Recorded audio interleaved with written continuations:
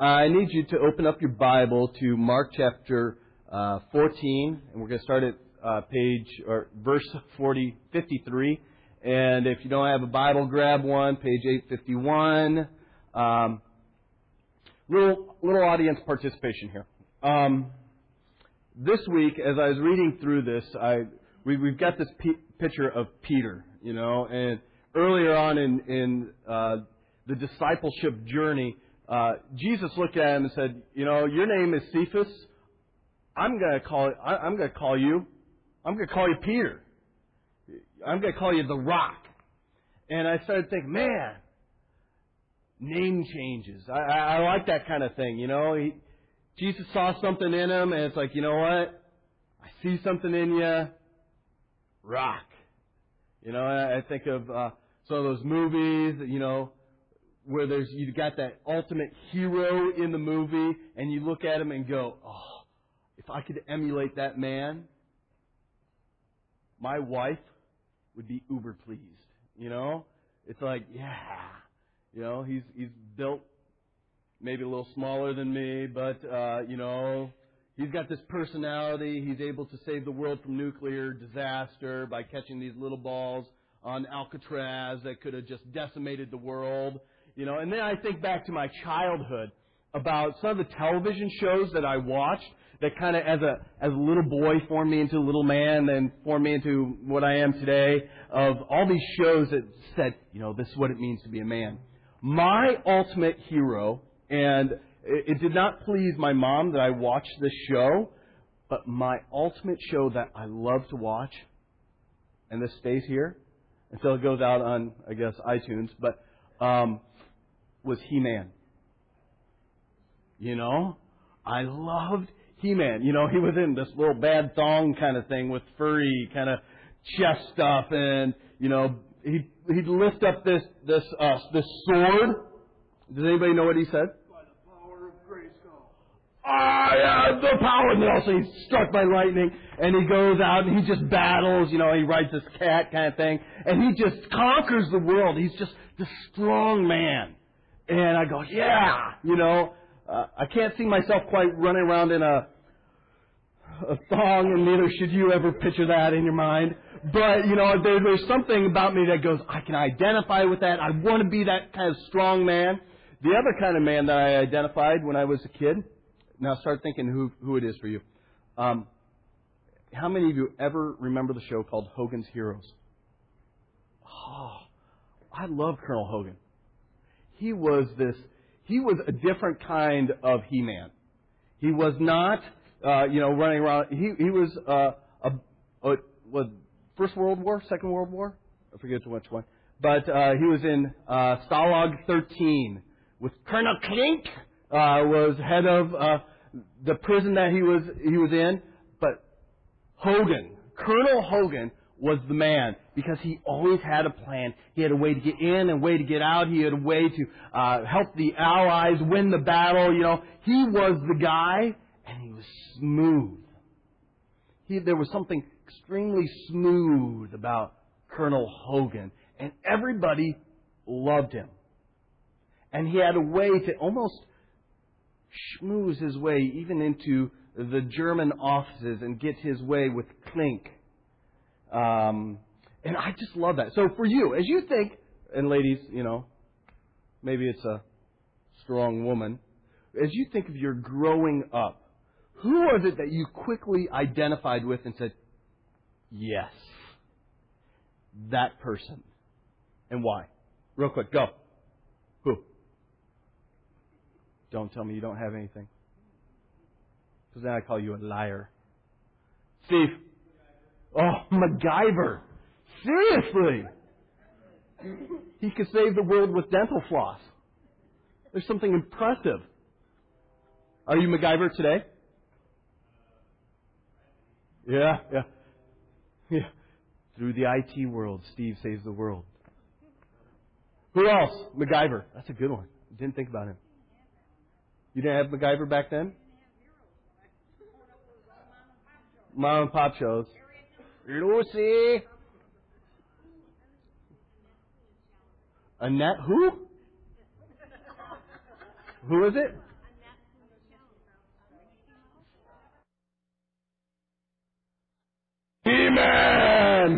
Mom. Annette Funicello. No, I have Wonder Woman. Oh, yeah. Anybody else? Batman? Which Batman? If it came with toys, he was my hero. The Green Hornet, yeah. Who?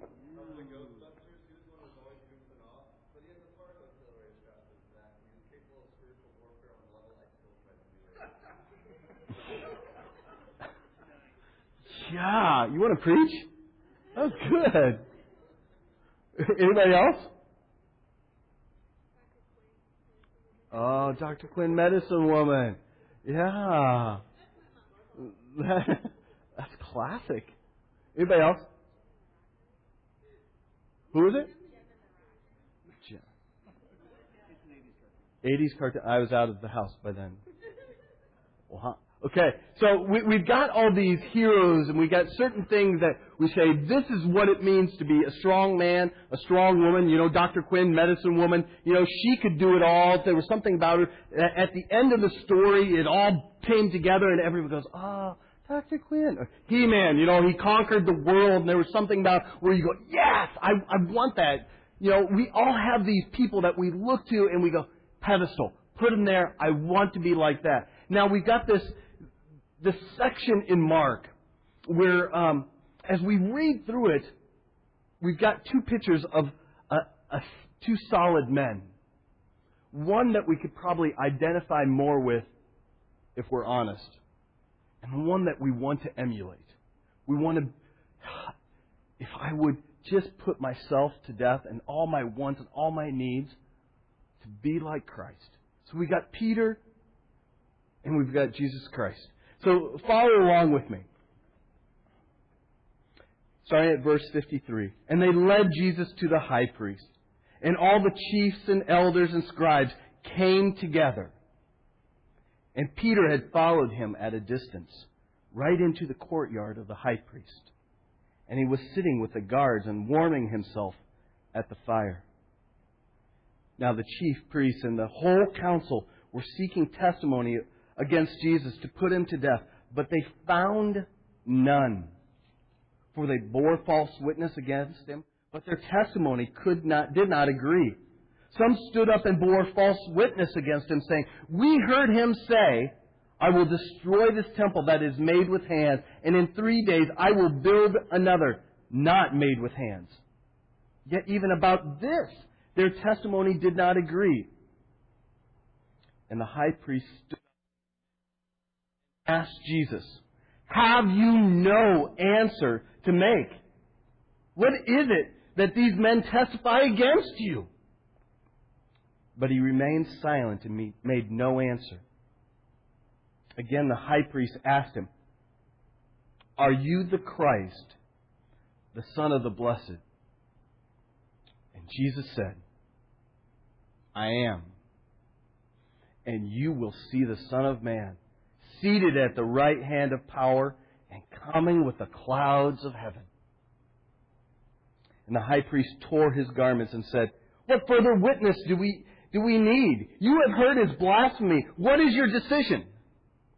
And they all condemned him as deserving death. And some began to spit on him and cover his face and strike him, saying, "Prophesy." And the guards received him with blows. And as Peter was below in the courtyard, one of the servant girls of the high priest came. And seeing Peter warming himself, she looked at him and said, "You also were." He denied it, saying, I neither know nor understand what you mean." And he went out to the gateway, and the rooster crowed. And the servant girl saw him and began again to say to the bystanders, "This man is one of them." But again he denied it. And after a little while, the bystanders again said to Peter, "Certainly, you are one of them, for you are a Galilean." But he began to invoke a curse on himself and to swear, I do not know this man of whom you speak. And immediately the rooster crowed a second time. And Peter remembered how Jesus had said to him, before the rooster crows twice, you'll deny me 3 times.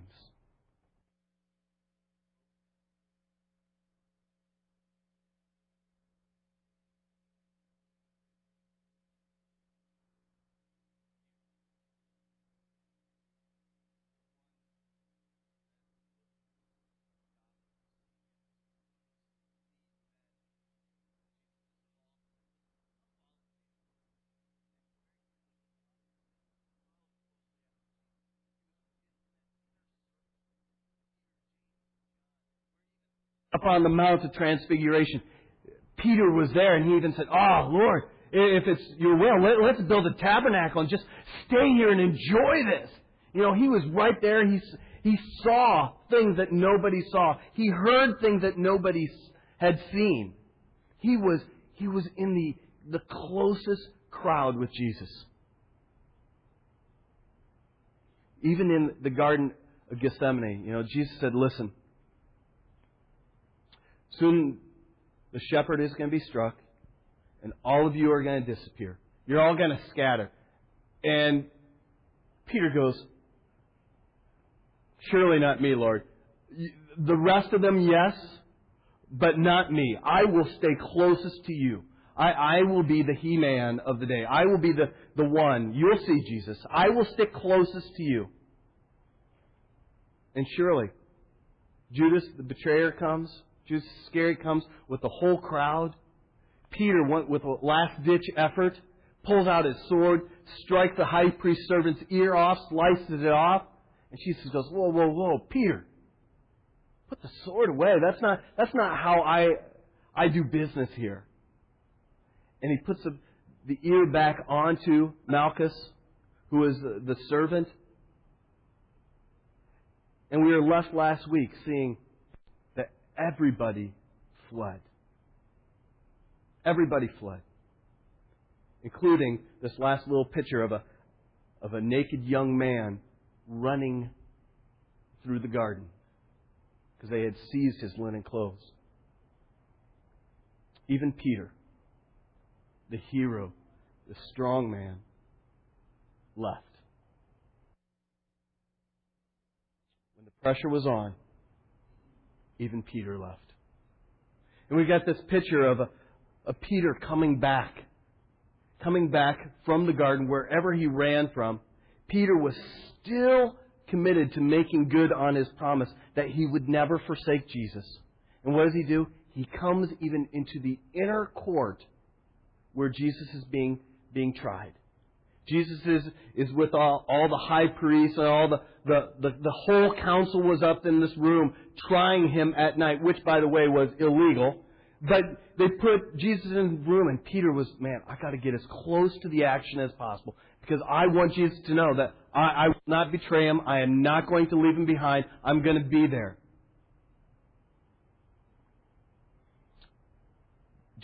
Peter still wanted to make good on his promise, his heartfelt convictions that, you know what? I'm strong enough to do this.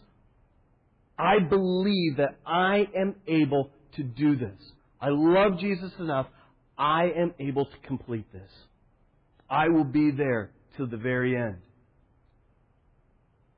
And what we see here is that we've got this picture of Jesus being tried again. And we've got Peter again being tried.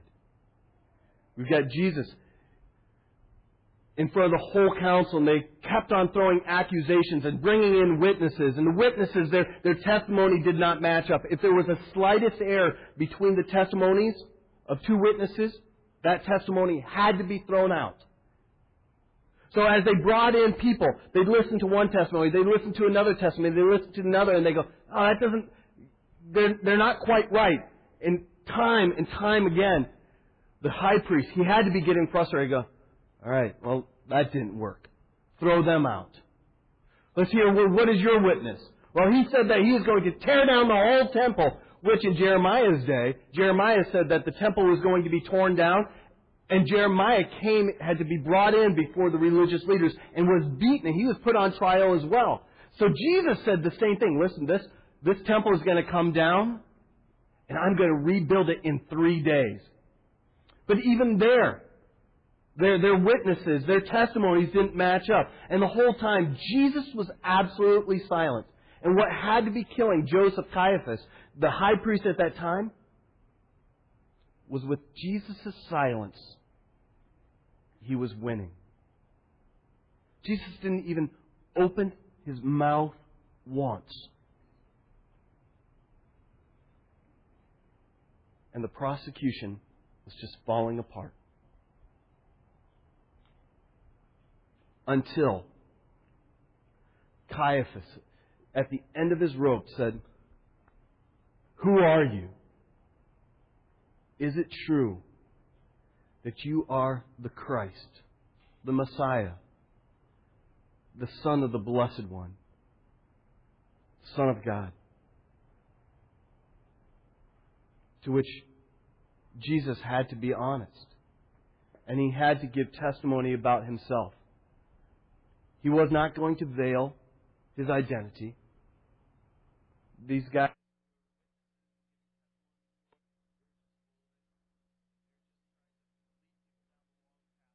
Ultimately, at the end of the day, Jesus said, "Listen, this is a question that I must answer."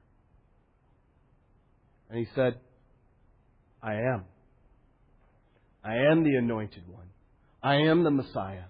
I am the Son of the Blessed One. I am the Son of God." And then he says this, which just sent the whole room, I'm sure, into a tizzy. Not only did he say he was the Son of God, but then he comes and says, "And you will see the Son of Man. You will see me seated at the right hand of power and coming with the clouds of heaven." So basically what Jesus is saying is, listen, not only am I the Son of God, not only am I who I said I am, but I am ultimately coming to judge you.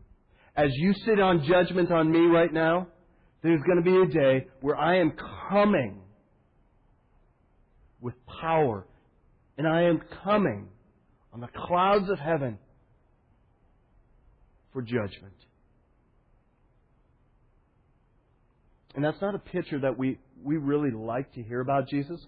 We like this nice, gentle and meek Jesus in this kind of white flowing gown kind of thing with a nice little blue, depending on what time of the calendar year it is. Maybe it's a nice blue or a purple sash or, something like that where Jesus is kind of floating ethereally over the ground. But Jesus says, "Listen, I am, you will see me seated at the right hand of the Father, and you will see me coming in judgment." In judgment. If God is coming in judgment, that means that there must be something to be judged. And in our kind of postmodern time, we don't like to hear that God is coming and that He might be judging us. Because we live in a time where, what works for you is good for you. What works for me is good for me. We kind of need to coexist. If you've seen those bumper stickers, we need to all just get along and respect and say, you know what? If you want to be Hindu, if you want to be Buddhist, if you want to be Muslim, if you want to be, that's all right. That's okay. Your perspective is just fine. If it works for you, it works for you. But Jesus says, listen, ultimately, I'm going to be coming, and I'm coming in judgment to say yes or no. You even see in His parables where He'll be coming and He'll be sifting through. He'll be saying, here's the sheep, here's the goats. Here's the wheat, here's the tares. He's coming for judgment. And at that, you see the high priest taking his high priestly garments and just ripping them and tearing him and saying, no, can you believe this? This is blasphemy. He is saying that he is God. This is the ultimate crime. Who cares about all this other stuff? He says he's God. And at that, they again all cast judgment on him and condemn him for death. Jesus spoke once. So this is who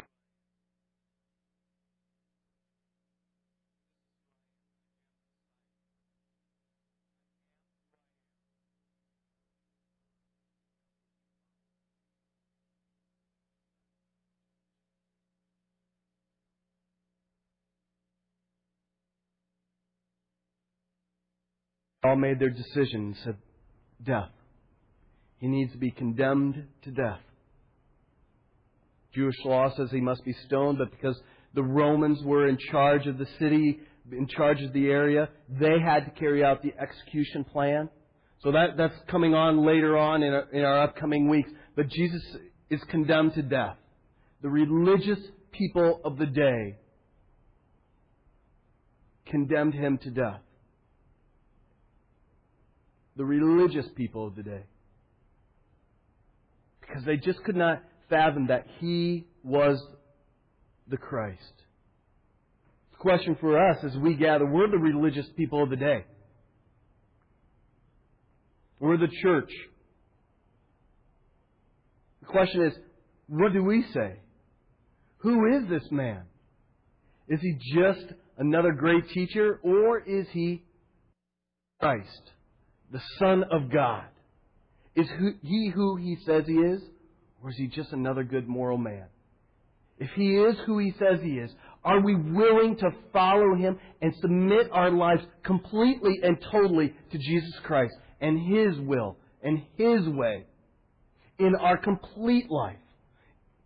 From everything to our sexuality, to our finances, to our way that we view Scripture, the way that we view our lives, our personal, our marriages, our children, everything. Are we willing to give everything to him and say, listen, you are Lord of it all? Because if you are the Son of God, I must submit my life to you completely, with everything.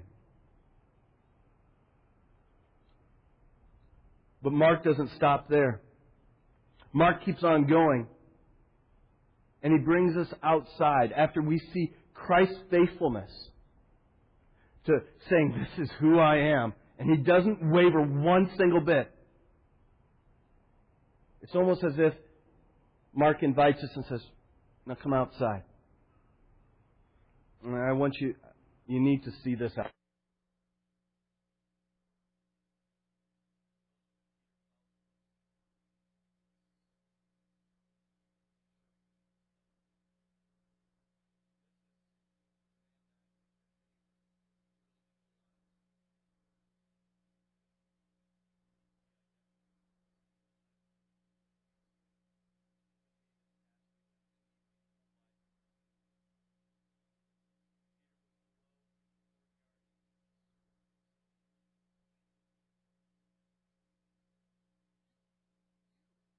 You were with the Nazarene, with Jesus.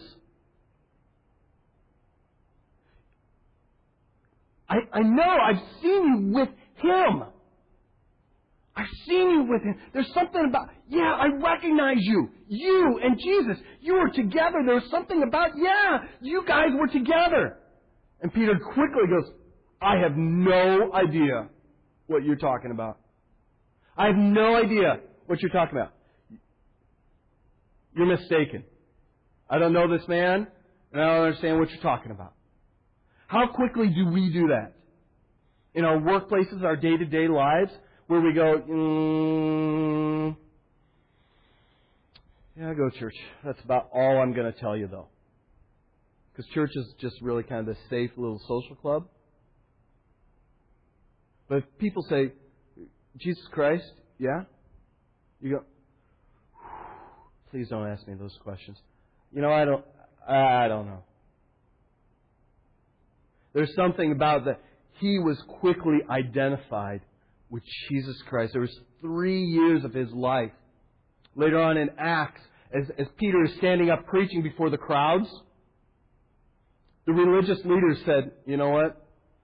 These are common men. But you know what? I can tell you that these common men, these idiotes, these idiots, these village idiots, they've been with Jesus.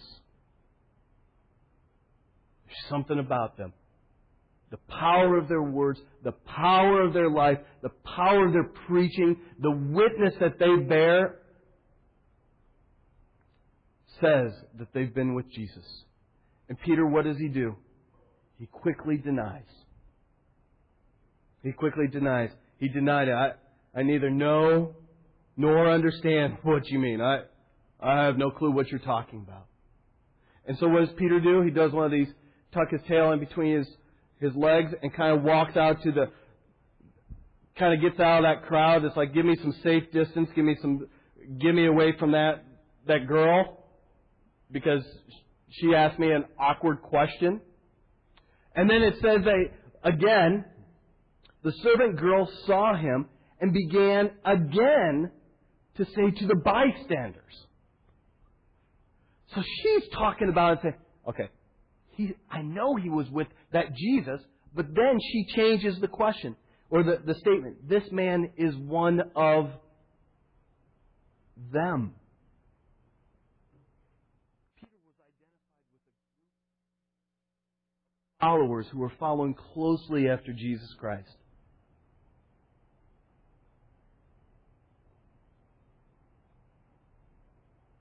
Not many of us want to say that I'm identified with the church or groups of people. But there was something about Peter that says, yeah,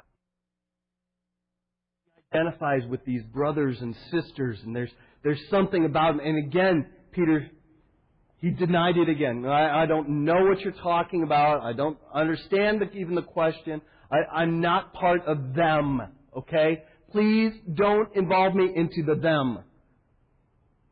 You know, and how quickly do we say, the church, don't mix me up with them. They're screwed up, messed up people. I do not want to be... Yes, I individually am a Christian. But the church, I'm really the church. Because Jesus lives in me and Jesus have this personal thing going on. But, the church... No, not really. I'd really like a divorce decree against the church because they're screwed up and they're messed up. The church, there's no hope for the church today. They're just this great big institution, and all they want is my money, and they want my time, and they exhaust me, and they're a bunch of hypocrites. Did you see what happened in the world wars? They did this. It was just this atrocity. I don't want to be in... no. That's not me. And we do that all the time, don't we? We don't even... We have a hard time even connecting with each other. Because you know what? Jim Ailes ticks me off. There's something about Jim that bothers me. Todd Taven. There's those days I just want to beat him. You want me to be in a small group and to be in a relationship with him? Are you smoking crack? Come on. Liz Hendricks? Do you know how emotional she can get? And then she's got all this stuff. And then, have you met my mom? What about this guy? What about... I don't want to be involved with these church people because these church people are nothing but they're just messed up emotional psychos. I don't like them. I don't want to be identified with them. True?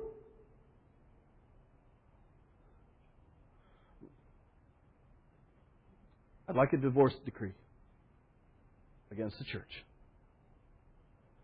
But then there was something else that just goes on. One of the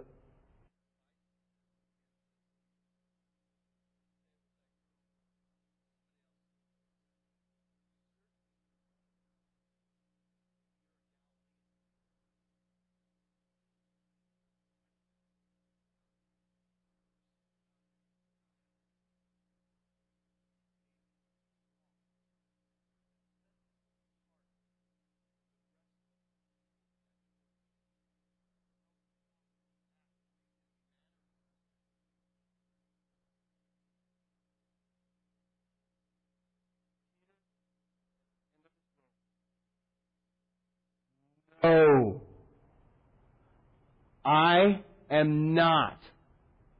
Do not associate me with this man, these people. Just because I talk different doesn't mean that I'm part of that. Come on. Give me a break. There's different commentators who say that, he started calling down curses upon himself. Well, some commentators say that he was calling down curses on Christ, on this man. And then all of a sudden, the rooster crowed the second time. And isn't it ironic how God works in those moments where we're in just total denial and we are being hard-nosed, self-reliant, self-assured, strong. I am He-Man. I can do this. You know what? I'm going to survive all the way to the cross, but I got to get by these people. I got to get by the world. I got to suck it up and just get through. That all of a sudden God breaks in and goes, cock-a-doodle-doo.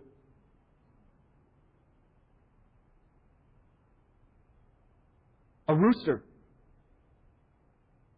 It doesn't even say that Peter recognized the first one. The second one, all of a sudden there's this, the rooster crows. And all of a sudden the flood of everything comes back. Everything.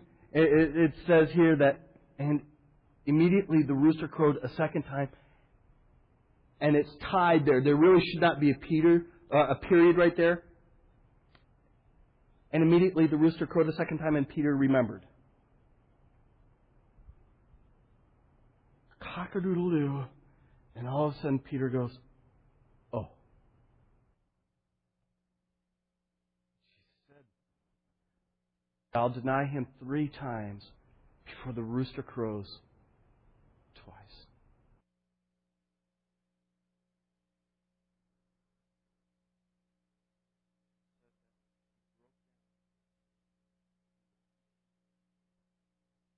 Broke down and just totally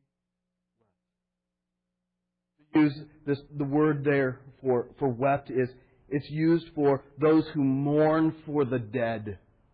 They're weeping as a sign of deep, deep pain. Just deep pain of, I did it. I'm broken. I hear the words of Christ just ringing in my ears. I hear Him calling and telling me who I am and what I'm going to do, that I'm a broken and sinful man, and that though I'm self-assured and I think that I'm strong, I'm the He-Man of my day, that I am going to deny Him again and again and again. Cock-a-doodle-doo, that's who I am. And Peter breaks down and just weeps.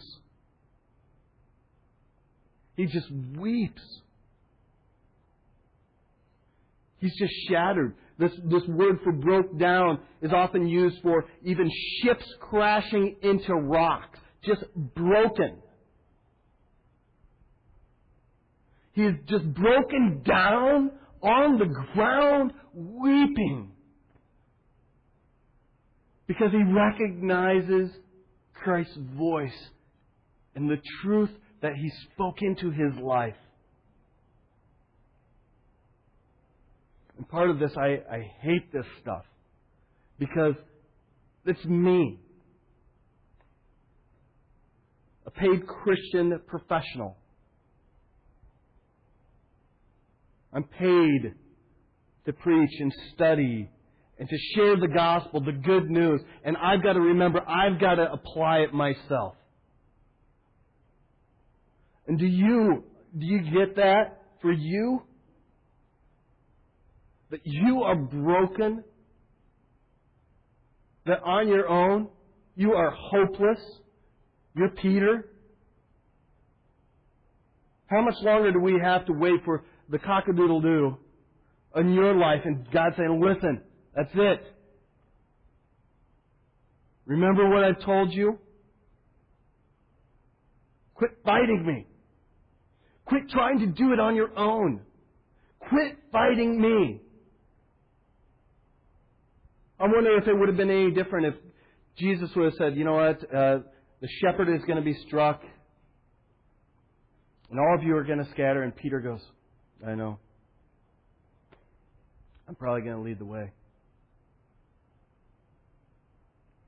I know. But I can only rely on you and your faithfulness. I recognize my weakness. I recognize your strength. It's only in you that I'm able to live. It's only in you that I'm able to survive. You are the only one. But for Peter, he was like the prodigal son found in a pig pen, and all of a sudden the reality, the cold hard facts of, man, I'm eating pig stuff, where he recognizes the Father's goodness, where he goes, man, God is good. My Father is good. I need to go back to that. And what does the Son do? Father, he has this whole speech conjured up. Father, I have sinned against you and against heaven. I want to work as one of your common servants. I'm just worth nothing. And the Father, in that story of the prodigal son, doesn't even let those words get out. And he says, welcome home. Your repentance was done because you turned and you came back. I'm welcoming you home with open arms. But I think for us, what we're going to do this morning is the hard work. And this is where it's going to become the dangerous work. Because each of you, as you came in, should have received one of these. And if you did not get one of these,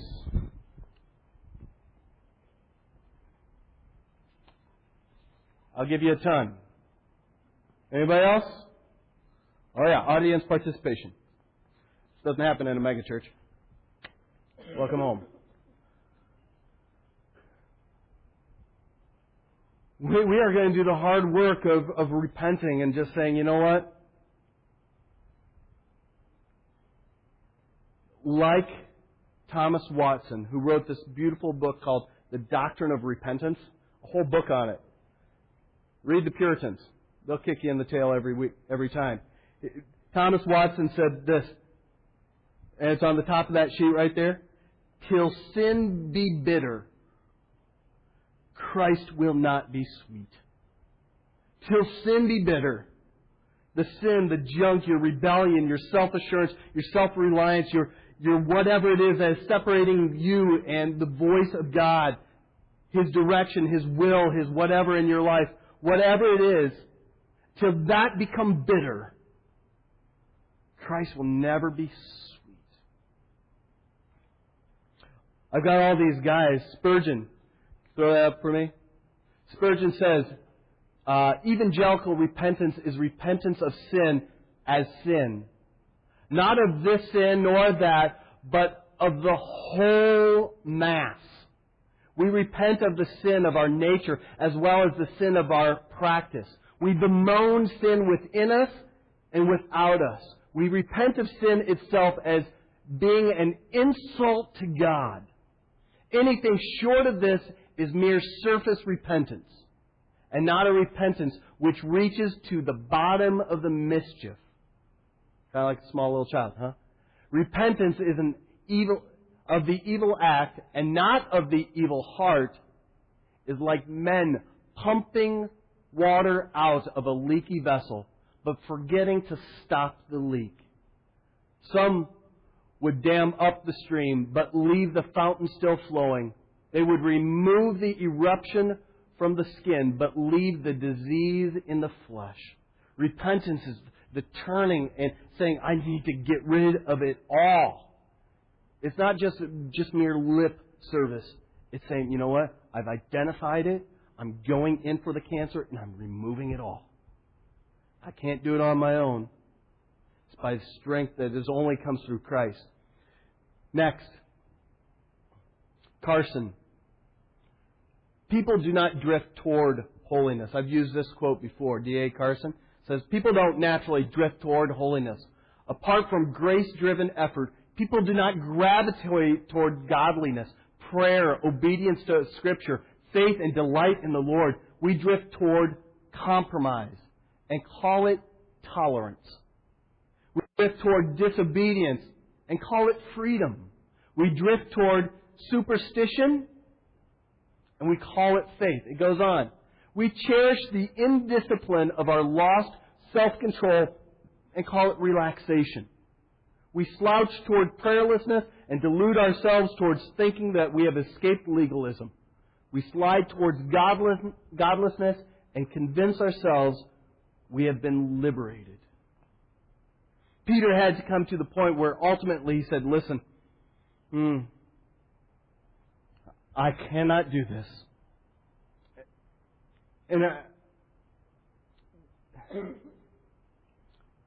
if the Church of Jesus Christ would recognize how greatly sin breaks the heart of God, and be like Peter, where he breaks down and weeps, I believe there's hope for the church. And that's why we're going to do these practices of repentance. We've done this before, but you're going to find quickly that this is going to be a natural part of our practice. We're going to repent.